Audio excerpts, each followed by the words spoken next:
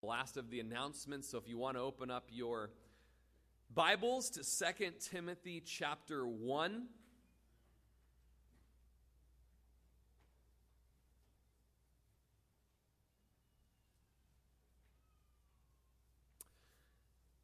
And you can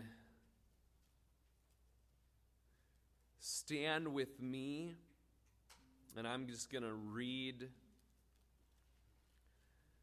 these 18 verses of the chapter. Paul, an apostle of Jesus Christ, by the will of God, according to the promise of life, which is in Christ Jesus, to Timothy, a beloved son, grace, mercy, and peace from God the Father and Christ Jesus our Lord. I thank God, whom I serve with a pure conscience, as my forefathers did, as without ceasing I remember you in my prayers night and day, greatly desiring to see you, being mindful of your tears, that I may be filled with joy. When I call to remembrance the genuine faith that is in you, which dwelt first in your grandmother Lois and your mother Eunice, and I am persuaded is in you also. Therefore I remind you to stir up the gift of God which is in you through the laying on of my hands. For God has not given us a spirit of fear, but of power and of love and of a sound mind. Therefore do not be ashamed of the testimony of our Lord, nor of me his prisoner, but share with me in the sufferings for the gospel according to the power of God, who has saved us and called us with a holy calling, not according to our works, but according to his own purpose and grace, which was given to us in Christ Jesus before time began, but now has been revealed by the appearing of our Savior Jesus Christ, who has abolished death and brought life and immortality to light through the gospel, to which I was appointed a preacher, an apostle, and a teacher of the Gentiles. For this reason I also suffer these things. Nevertheless, I'm not ashamed, for I know whom I believed, and I'm persuaded that he is able to keep what I've committed to him until that day. Therefore, hold fast the pattern of sound words which you have heard from me, in faith and love which are in Christ Jesus. That good thing which was committed to you, keep by the Holy Spirit who dwells in us. This you know, that all those in Asia have turned away from me. Among those are Phygellus and Hermogenes. The Lord grant mercy to the household of Onesiphorus, for he often refreshed me and was not ashamed of my change. But when he arrived in Rome, he sought me out very zealously and found me. The Lord grant to him that he may find mercy from the Lord in that day. And you know very well how many ways he ministered to me at Ephesus. Lord, as we are in this pastoral epistle, there's so much for pastors, and there's 3 of us in this church. But Lord, there's so much for everyone, Lord, as you've called us all to the ministry of the gospel, to be using our gifts within a local body so that this church could be edified and built up and display the gospel to this world. And we just pray that the Spirit would just be upon us today as we study this text that has this overarching theme of guarding what was committed to us. That we would be preaching the word and preaching the gospel as we guard the gospel. So we just pray that you would even do a work in our church of just the preaching and the guarding of the gospel in this 2 Timothy season. In Jesus' name we pray. Amen. Amen. Go ahead and have a seat. So 2 Timothy is a letter from Paul. It's one of the prison epistles. So he wrote this letter while he was in prison. He was very severely in prison. He was in a dark, damp cell, which history says was way below ground and had one little window for any sort of light and fresh air. It was way up high. This is Paul's final letter that he would write in the scriptures, and he writes it to his young protege, his young disciple, Timothy. It's been called Paul's swan song, and I had to look that up. His swan song is like your final performance before retirement. And so this was his last ballet, if you will. I always called it the final pulse of Paul as you read it. And it was so important as people are on their way out to listen to their final words before we say goodbye. And so in this final letter, Paul wants to make sure that Timothy holds the line. And so he has just these strong pleadings, these strong urgings, these strong exhortations to the next generation who will keep the advancement of the gospel going forth. But as he does, man, it's kind of a somber letter. When you know it's that swan song, when you know that it's that last letter, it's kind of bittersweet. It's kind of, reading it. I'm working on memorizing this as I did 1 Timothy, and just reading it, I have to repeat it and write it out. There's something of a nearness to Paul as I'm doing that, and almost a saying goodbye from Paul as I'm doing that. Bishop Handley Moule confessed that he found it difficult to read this second letter to Timothy, and he wrote, "It's hard to read without finding something like a mist gathering in the eye." And you might find that from time to time as we read this epistle. John Stott said, that's understandably so. It's a very moving human document. We're to imagine the apostle, Paul the aged, languishing in some dark, dank dungeon in Rome from which there's to be no escape but death. His own apostolic labors are over. He says, I've finished the race.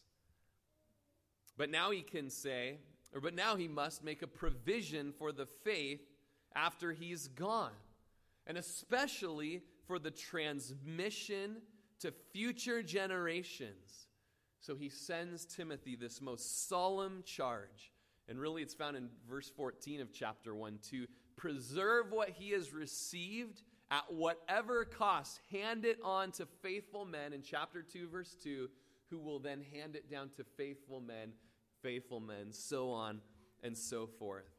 It's quite the history behind this letter, and I read it this week, and so I hope that I can convey it correctly. But though Paul wrote this final letter, he had actually gone to the end of the then-known world. He had made it over to Spain. And Rome, in the book of Romans, he says, I hope to make it to Spain, and it's believed that Paul made it to Spain. Some even say he made it over to Britain and preached the gospel. And so really just all the way across Europe, all the way across the English Channel to the barbarians in Britannia, and preached the gospel. And he'd even been able to go back and visit some of the churches, but now he finds himself under arrest under Caesar Nero, who it's been said that once Paul gave his defense to Nero, Nero went crazy and began the persecution of the Christians, and that really there's just no hope in Paul's letter of being released. He really knows that the next step for him is probably being beheaded, which is eventually what happened on the Aegean Way. He was a Roman citizen, and so he was kind of granted that swift death of beheading. As you maybe are taking notes, or you might write some things down, again, it's important to know a theme behind 2 Timothy, that Paul is going out. He realizes that. He wants Timothy to hold the line, to guard the gospel, to get the gospel out there, to not compromise. And so in chapter 1, verse 14, we have a key verse where Timothy is told to guard the gospel, where it says, that good thing which was committed to you, keep by the Holy Spirit who dwells in us. So that good thing, that good gospel, keep. If you go back to 1 Timothy chapter 6, verse 20, it might even be on the same page of your Bible, so just go back a book, chapter 6, verse 20. He says it to him in the first epistle, O Timothy, guard what was committed to your trust. It's that good treasure of the gospel that he is to guard. In chapter 2, we see a charge to suffer for the gospel, that he's to take his share of suffering as a good soldier of Jesus Christ. In chapter 3, there's the charge to continue in the gospel. As it says in 3:13 and 14, that evil men and impostors will go from bad to worse. They'll be deceiving and deceiving others. But as for you, Timothy, continue in what you've learned and firmly believed. And then in chapter 4, there's the charge to proclaim the gospel. So guard the gospel, suffer for the gospel, continue in the gospel, proclaim the gospel. Those are very relevant charges for us in 2018 in Oregon, in Crook County, in Prineville. Guard the gospel, every one of us. We live in a day where the gospel is watered down through so many avenues and through so many means. And so we've got to be coming back to what was committed by the Lord Jesus to the apostles, to faithful men, to faithful men, to faithful men, all the way to here we are, and we've got an inerrant book in front of us that we can use as our authority, that we can protect, that we can suffer for. It's worth suffering for because we know it is true, that we can continue in and that we can preach. It's for us today. Again, Stott said, the church of our day urgently needs to heed the message of the second letter to Timothy. For all around us, we see Christians and churches relaxing their grasp of the gospel, fumbling it, in danger of letting it drop from their hands altogether. A new generation of young Timothys is needed who will guard the sacred deposit of the gospel, who are determined to proclaim it and are prepared to suffer for it, and who will pass it on pure and uncorrupted to the generation which in due course will rise up and follow them. And so you guys, we have this authoritative document that's given to us that the Holy Spirit gave to faithful men, holy men, who wrote it down as they were moved along by the Holy Spirit. It's been committed to us. And so we have this same urging. We can use it. We ought to know it. There's a beautiful little ringtone there. It's always just a good reminder to reach on in your pocket and flick that silent switch, but it's all right. It happens to all of us. One of my favorite preachers always goes, and make mine a pepperoni, I'm like, but if they're calling you, then how's the order happening exactly? But anyways. And so with that being said, you guys, even myself, I find myself in times where there's someone there and they're just challenging, even in an innocent way, the truth of the gospel, to where you have to open your mouth up and say, I'm sorry, friend, but we believe different things. We believe in different gospels, and the New Testament says in Galatians, and that's not another gospel. We've got to be willing and ready at the drop of a hat to say, I'm sorry, but Joseph Smith is not a prophet. Muhammad is not a prophet. Buddha has not found the path to enlightenment. All right? There is one way. There is one way of salvation.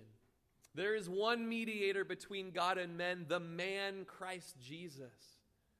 There is salvation found in no other, nor is there any other name given among men by which we must be saved. Acts chapter 4 tells us. There's one way.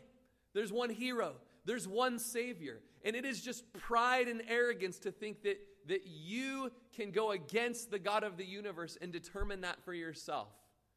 Well, how do we know? How do we know what's the right way? It's a good question.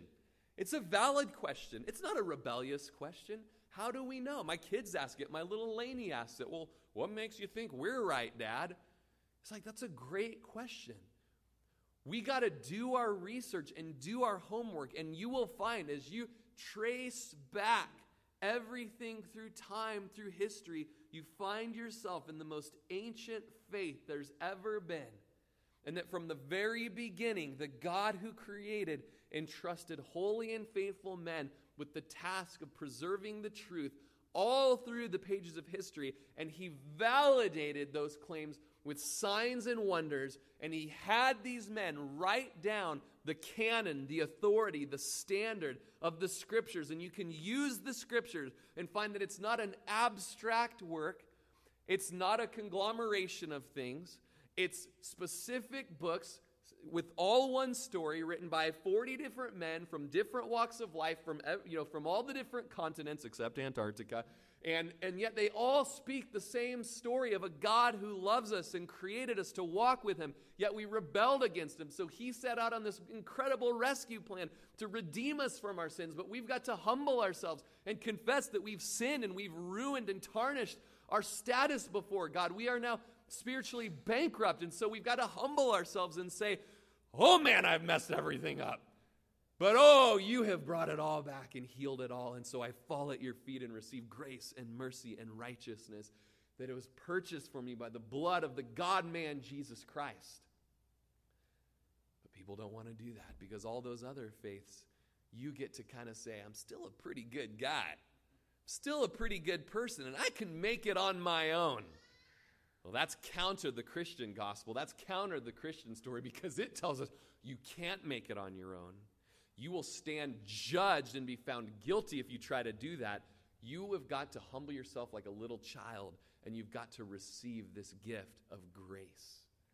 Okay? So, all of that being said, it's not whatever way you want. It's not all roads lead to heaven, and we're just all on different paths. There's one way, and God has a plan for all those other ways to be told that one way. But we've been lazy and stagnant, and we're not getting out there and telling people.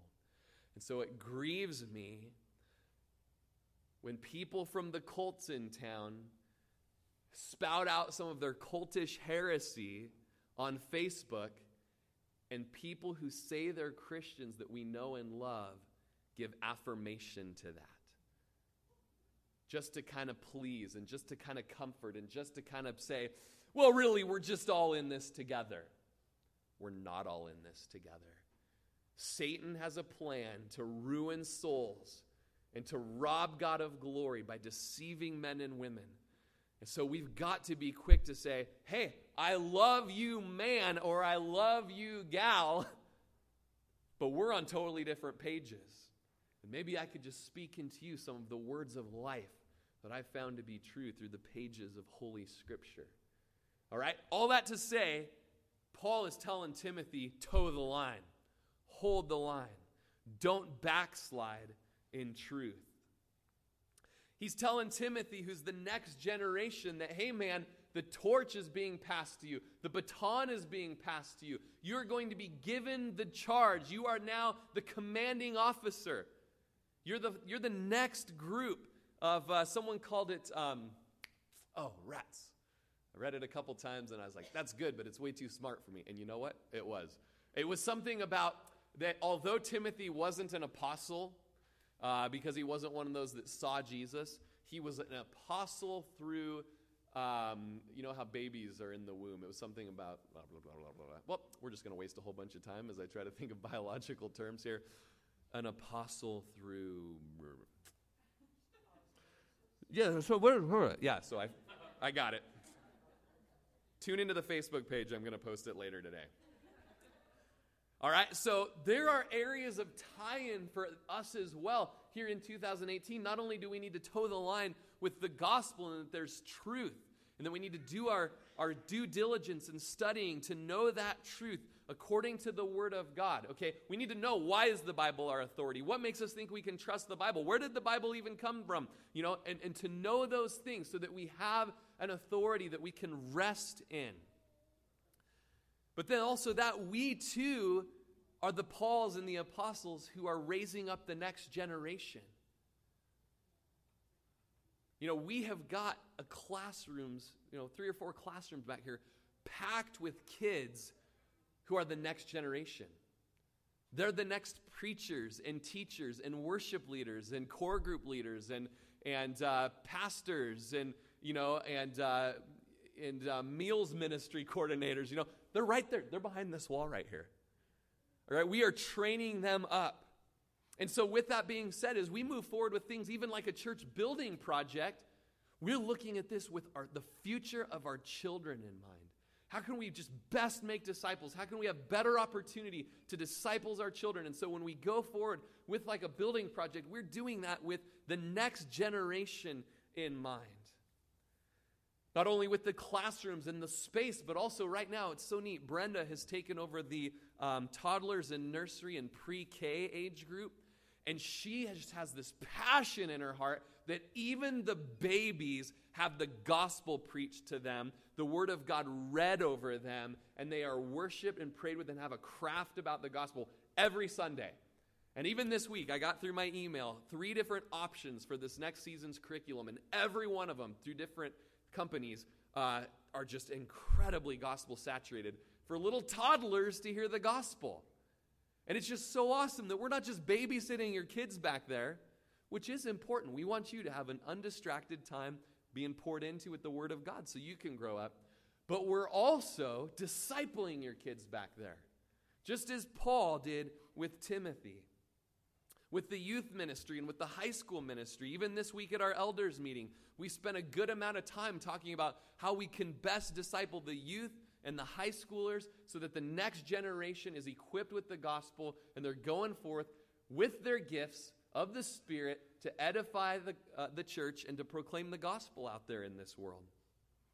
And so there's just these touch points of the book of 2 Timothy and where our church is here in Prineville.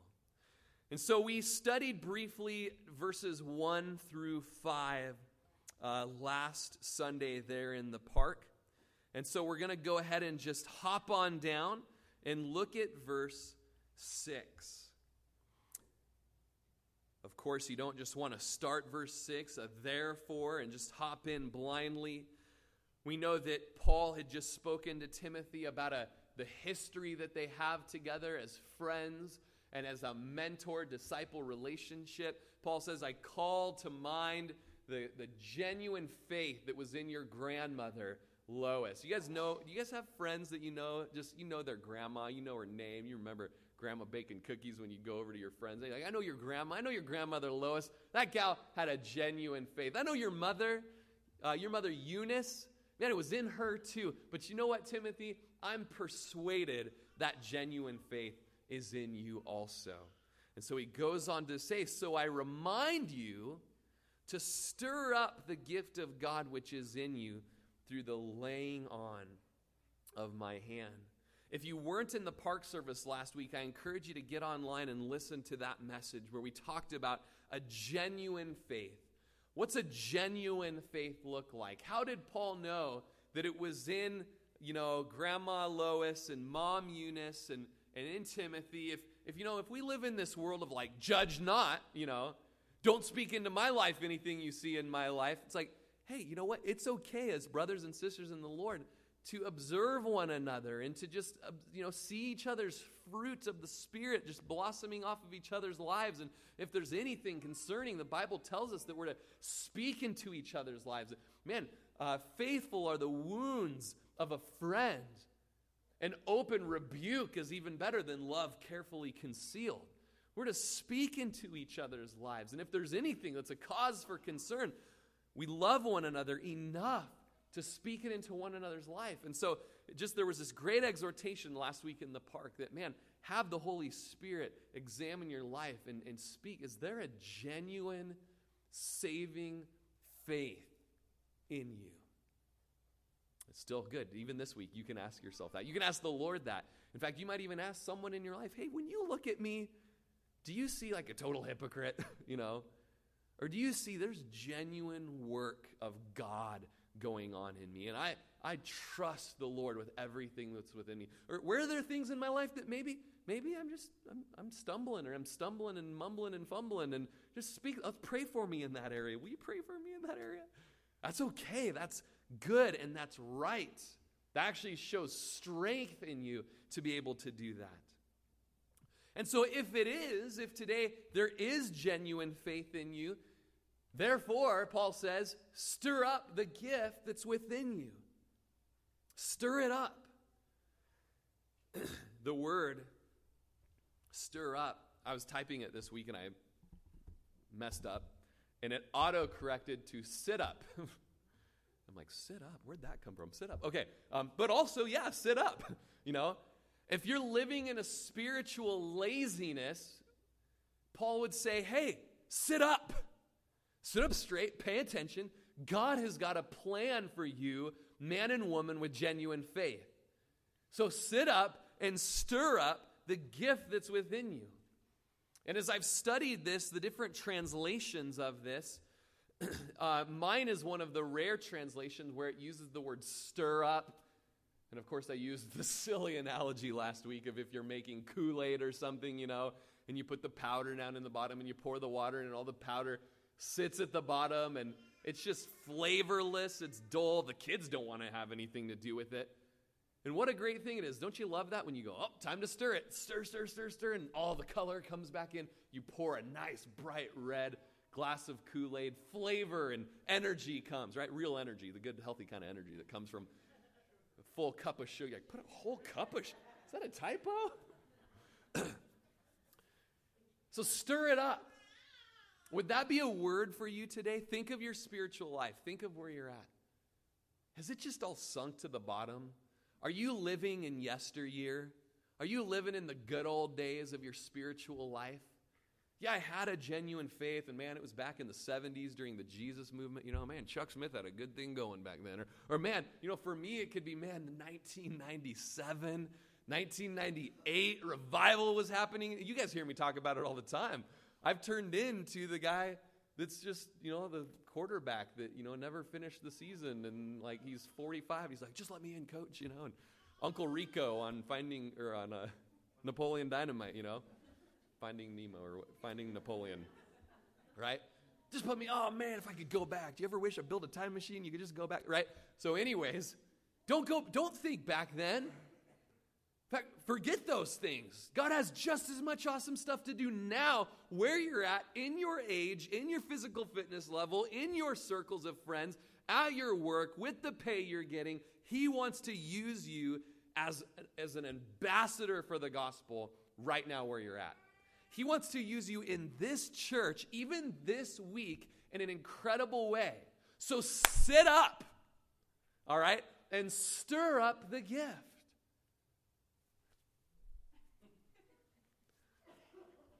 Okay, I got this shirt from Goodwill this week. I was just wondering if I got you like it? Okay. So stir it up. Now, the other translations, most of the others I looked at, went from stir up, and they made it this way. They said it this way: rekindle the gift that's within you, or relight the fire. Have it caused to begin to burn again. The different Greek lexicons that would help us understand this would say, reactivate. Reactivate it. I got a letter from the Franklin Graham Crusade this week that said that someone from our church was at the crusade, and when the gospel call was put forth, they responded to the gospel.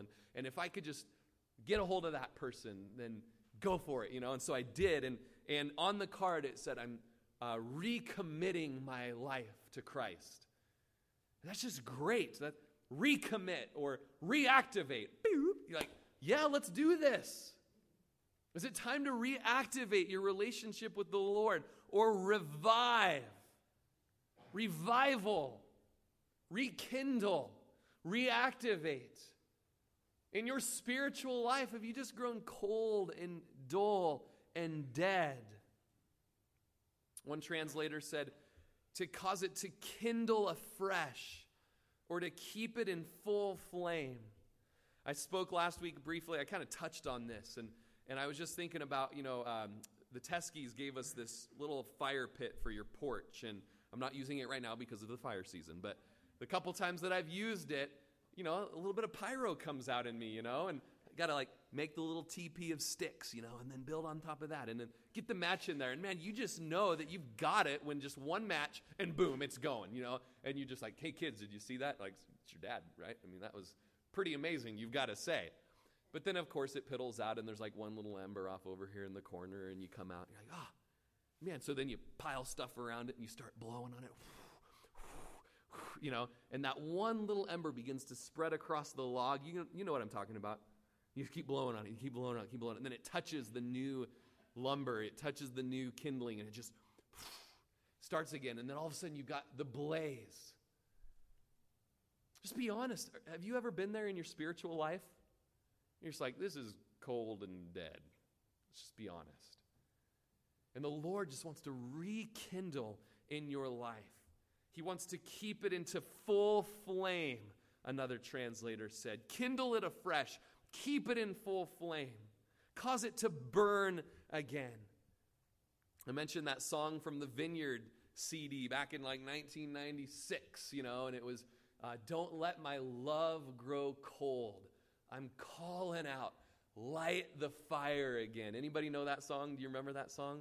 I'm crying out, light the fire again. For me to be a little bit nostalgic and to go back to the high school revival I was a part of, we had a camp where we went away and the Lord just lit a bunch of teenagers on fire for him. And the camp was called On Fire. And lo and behold, we came back on fire.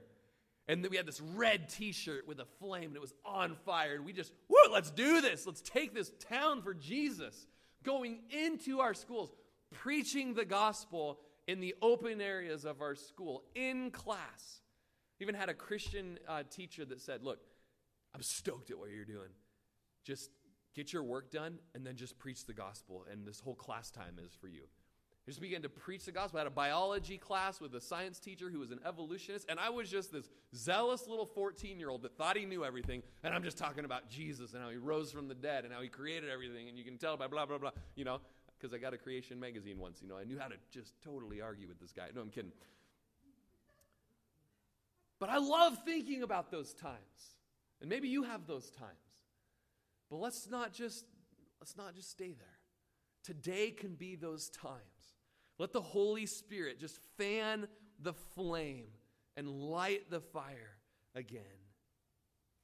Heard a saying this week, give a man a fish, he eats for a day. Teach a man to fish, he eats for a lifetime.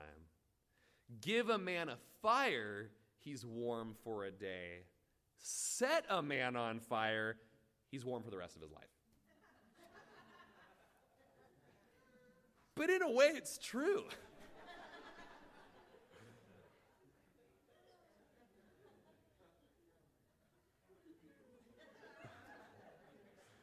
We need to spend a little time praying after today, especially in this season. But if the Holy Spirit would set us on fire, that's the language of the New Testament, being on fire. That's the language of the book of Acts, tongues of fire. When the Holy Spirit came, tongues of fire. In this new song by Elevation Worship, tongues of fire testifying of the Son. Lord, let us be on fire. Set us on fire so that we'll be warm for the rest of our life. Tell you what, that high school camp I went to on fire, I have never been the same. Man, I was a lukewarm brat at best when I was 14 years old. And something happened, and just the Holy Spirit came upon me and just changed me. Made me a servant to my sisters when I was the most selfish, bratty brother there ever was. Serving my sisters, preferring my sisters, caring about the Word of God and wanting to read it, wanting to go to church. That had never happened before. Wanting to be at everything the church did as a 14-year-old. Preaching the gospel with my friends. Having sleepovers with my friends where we would read the entire book of Revelation together and then worship all night long. 14, 15-year-old. And those are things that the Lord desires for us to be on fire as we would stir up and fan the flame. And the verse doesn't end there. It goes on with that gift that he's given. With the gift that he's given. And the word in the Greek is charisma. You ever heard that word before? Charisma? Man, he's got some charisma. She's got some charisma. That comes from the gift. The gifts of the Spirit. What God has given us by his gracious gift. Stott says, indeed, all God's gifts, natural and spiritual, need to be developed and used. Remember the Lord's parables of the talents and the pounds, how they illustrate clearly the duty of service, the reward of faithfulness, and the danger of sloth. So you remember those parables of the Lord, the danger of sloth and not being faithful with what you've been given, the gifts that you've been given. And so as we're told by Paul this morning to sit up, stir up, rekindle, you've been given a gift, or he wants to give you gifts, let's use them. Time is too short to just be laying around as lazy Christians, not even knowing what spiritual gifts God's given you.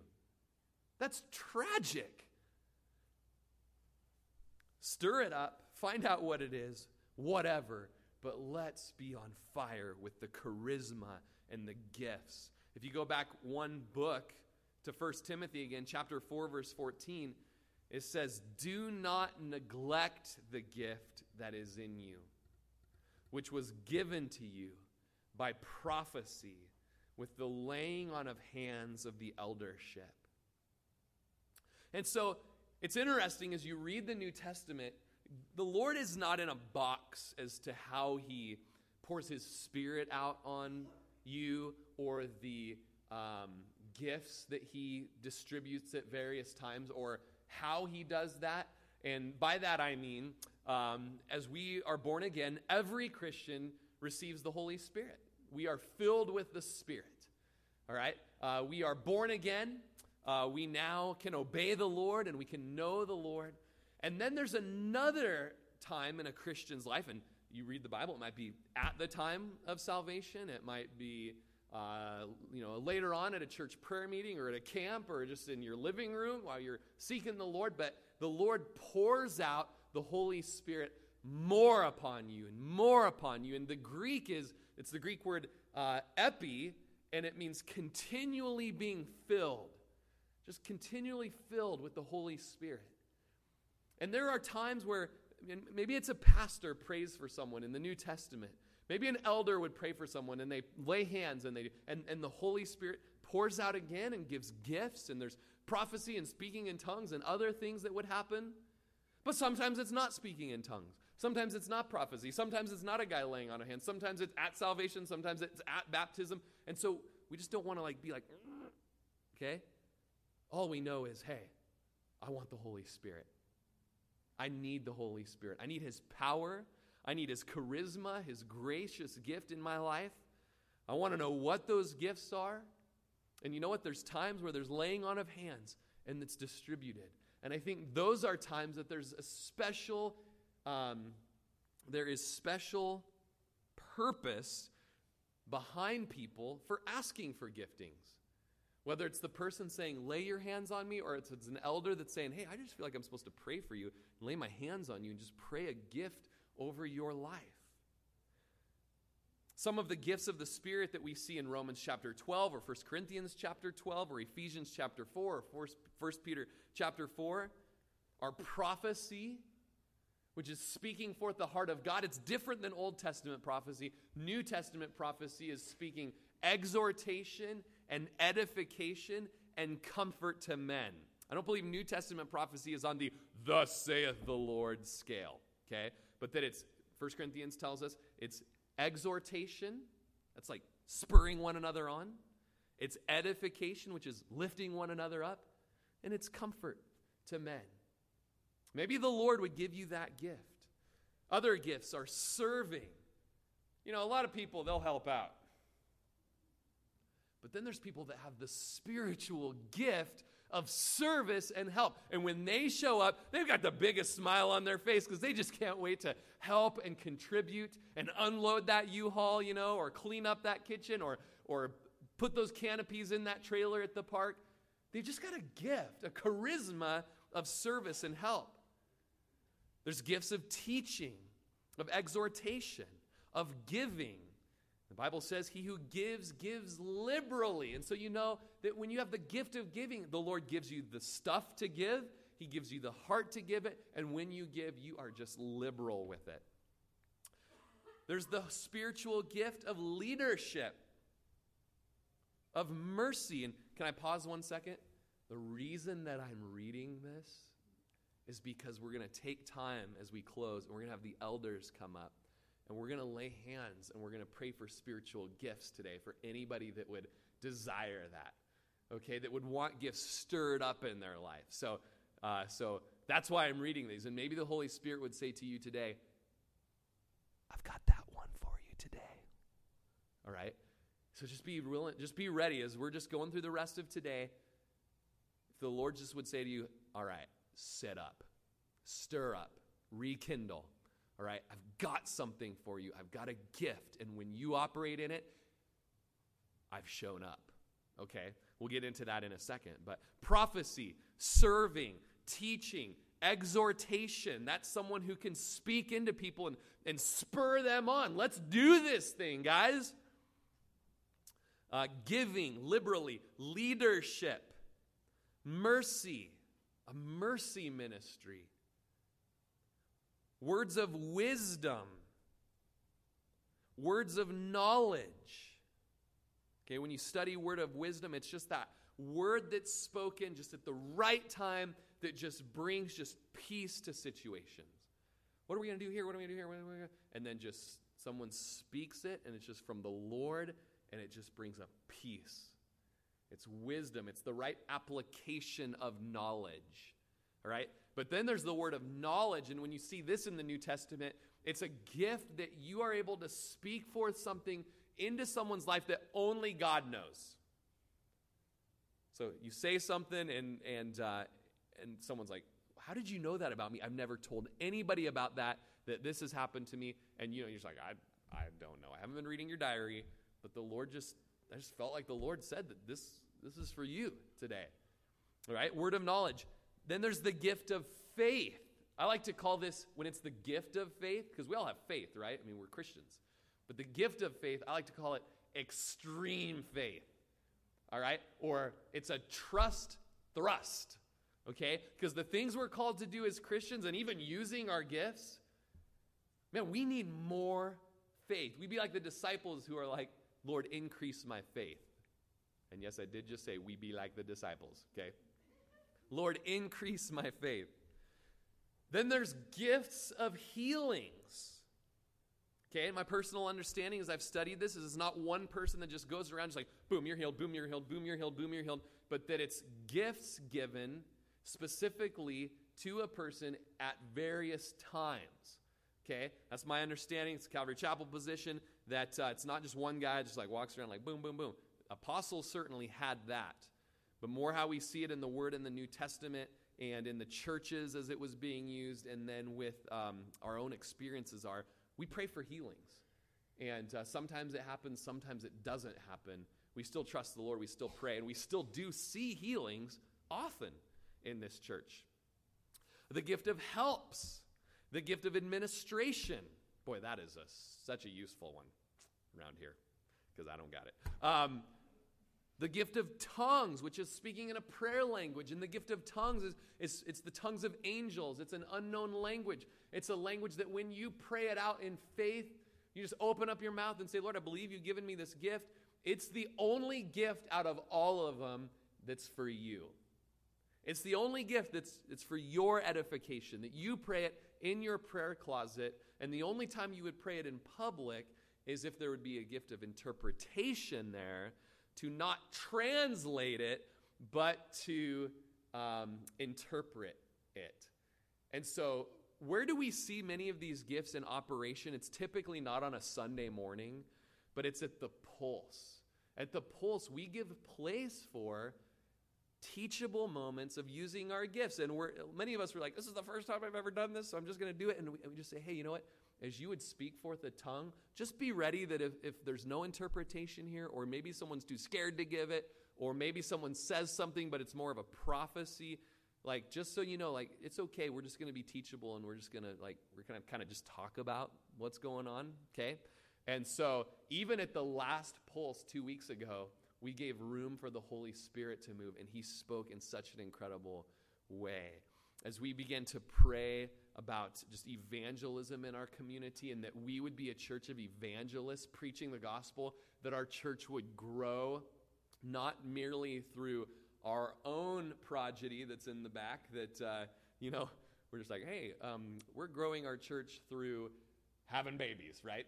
That's great, but we desire to see people getting saved and coming into this church and not just, I got really ticked off at First Baptist, I got really ticked off at the Ascent, so I guess I'll go to it's bound to work out well at Calvary Chapel, and that's all great and it has its place, but we want people to get saved. And so as we just gave place for the Holy Spirit to speak, the Lord spoke this word, and it was just as in World War I, when the troops were in trench warfare and they were in a stalemate. You know the no man's land that would be between the Germans and the British, or the Germans and the United States forces. There was this no man's land of barbed wire and bomb craters, and you couldn't go out there. You'd die. And for like a year, there was one place where there was no advancement on either side. But there came times where all the soldiers would have to line up in the trench, and the officer would get his whistle out, and he would blow it. And when he blew that whistle, it didn't matter what. You obeyed the commander's orders, and you went up over the lip of that trench that you might take ground. And we felt it was such a word for our church that it is time, Calvary Chapel, to take ground. It is time to it's scary to open your mouth about the gospel. It's scary to share with your coworker. It's scary to tell them that they're sinners and that they can't make it on their own. I learned that at church, and I just got to share it with you. You can't make it on your own, but Jesus has made it for you, and if you'll just confess your sins and trust in him, you'll be saved. You'll be born again. You'll have a new life. You'll have hope of heaven, and I just got to tell you, open up your mouth and say it. Take ground. Stop hiding in the trench. And so the Lord, you might notice on the church Facebook page, there's a picture of just these real World War I soldiers going up over the trench. It just says, take ground. It's just, we believe that was just a word spoken to edify and exhort and to encourage our church. And while that was being said, I also had a picture, and it was actually of the Episcopal Church, and it was like a bouncy house, and it was just bulging out at the sides. It was like all inflated and just like bulging out, and it was full of people. It was full of people who had heard the gospel from you guys and got saved from you guys, and now they were going to be equipped so that they could go out and make disciples. And so these are just times that we just give to the Lord. It's like, man, just be quiet. And the Bible says that in the latter times, people will have visions and dream dreams, and weird Jenga block people, I shared. Okay. Anywho, let's move on. There's the gift of apostle, and we believe that was just the original apostles who'd been with Jesus face to face, including Paul. And then everyone from that point on were pastors, they were teachers, they were prophets, they were evangelists, but those are all gifts of the Spirit as well. Anyone who speaks in teaching the word, it's a gift. Those who would render service. In some accounts, some would say celibacy is a spiritual gift so that you can preach the gospel without distraction of family in 1 Corinthians 7. Hospitality is a gift. It's a gift that a pastor must have. Intercession is a gift. Marriage is a gift. Effective witnessing is a gift of the Holy Spirit. In the Old Testament, you see giftings given to men like craftsmanship. Artisans who could construct the temple. And you know what, guys? We're going into a season, very possibly, it's highly likely, I can speak with a level of certainty that we will be going into a situation soon where we will be needing people to step up and use gifts to help modify the building. And so be praying for that and how you might use your gifts and skills in that way. You have interpretation of dreams. You have composing spiritual music and poetry and prose. And so with all of that, there's many different spiritual gifts. And in 1 Corinthians chapter 12, the Bible says that spiritual gifts are manifestations of the Spirit. What's that mean? Manifest or manifestation means something shows up. Okay?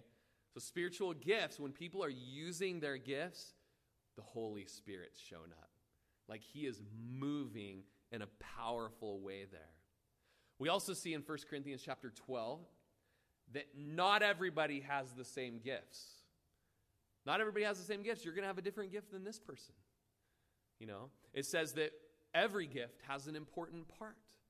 And if we are like a body, we need the eyes, we need the ears, we need the mouth, we need the nose, we need the head, we need the shoulders, we need the knees and the toes, okay? But don't be jealous because you're not an eye. And don't think that we have no need of you because you're the little hangy thing at the back of the throat. I don't know what that thing is, but it's got a purpose, I'm pretty sure, okay? If not, think of how many great cartoons have been made because of that thing. It's brought a lot of joy, okay? You are an important part, whatever the gift is that you have. And so you need to stir it up, or you need to ask for it today. But don't be jealous, all right? We have need for everything. And the Bible says, earnestly desire the best gift. Well, which one of those is the best? It's not the one that's up here talking all the time. That's not the best one. The best one, first of all, I don't mean to be cliche, it's the one the Lord has for you, for sure, right? But it's the one that's needed right now. Right now, we need this gift. I often pray at the prayer meeting for a gift of healing when we're praying for a brother and sister who's in pain or has just been diagnosed. We pray gifts of healing. What's the gift that's needed? Sometimes it's, man, we've had worship leaders leave the church and go on to new and greener pastures. And it's like, well, okay, what do we got? And we've laid hands on people. We've prayed for people. We've prayed for gifts. And the Lord has always been faithful to gift people with musical ability. There's a lot of needs in this church. And honestly, you just take a walk around and you're going to know what they are.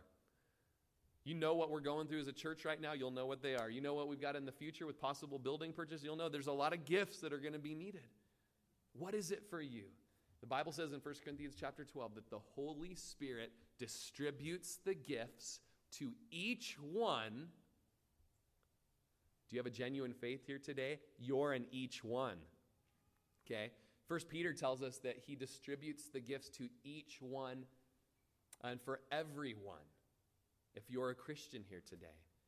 And yet it's so tragic to me that so many people don't even know what their gifts are. I've been a Christian for 20 years and I don't even know what my gifts are. Why not? Why not? Have you ever been prayed for spiritual gifts? We're going to have the worship team come back up and of course, Johnny's one of our elders, so he's going to be laying hands on people like, I think you can do it. But we're going to have Johnny come up in the worship team, and we're going to have Adam come up. He's a deacon in the church. He's going to come up, just be up here for prayer. And that's just the word of the Lord for us today. For those who have a genuine faith, it's time to stir up and fan the flame in your life. Fan the flame. Let the Lord set you on fire and pour out his Spirit upon you today. We believe firmly, biblically and with experience, that the Holy Spirit's role is not to just do a bunch of wacky, crazy stuff that's just going to make us be like, woo! And just cause distractions and freak everybody out and no one knows, sorry, you're not going to get that here. We believe that the Holy Spirit, he's a God of order. He's come and he will show up and wonderful things happen when he does. But it's not freaky deaky, all right? It makes sense with what he's said will happen, okay?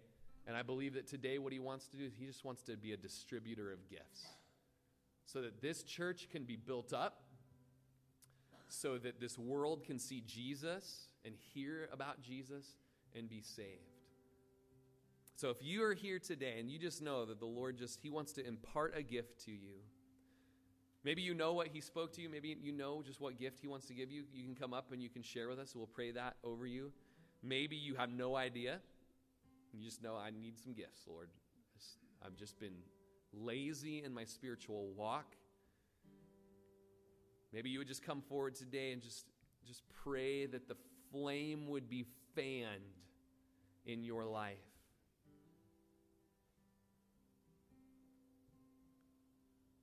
Maybe you're here today and you honestly can't say you have a genuine faith in Jesus.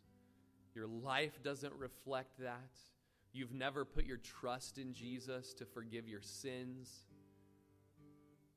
When you put your trust in Jesus, you have never then moved to live for Jesus.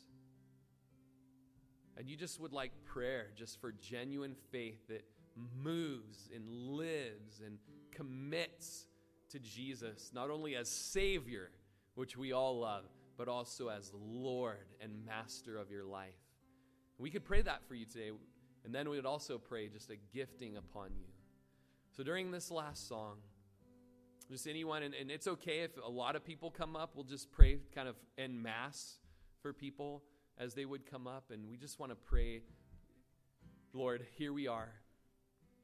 We read your word, and we are just applying it to our lives here. We want to stir up the gift.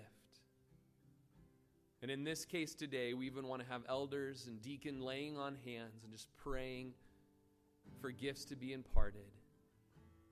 Would you just move in our midst today? Would you just help people to trust you, that you want to take them the next awesome step in their spiritual lives as Christians, as followers of Jesus, and as parts of this church, Calvary Chapel. You want to use them here radically. Let today be that first day, Lord. Come up during this song.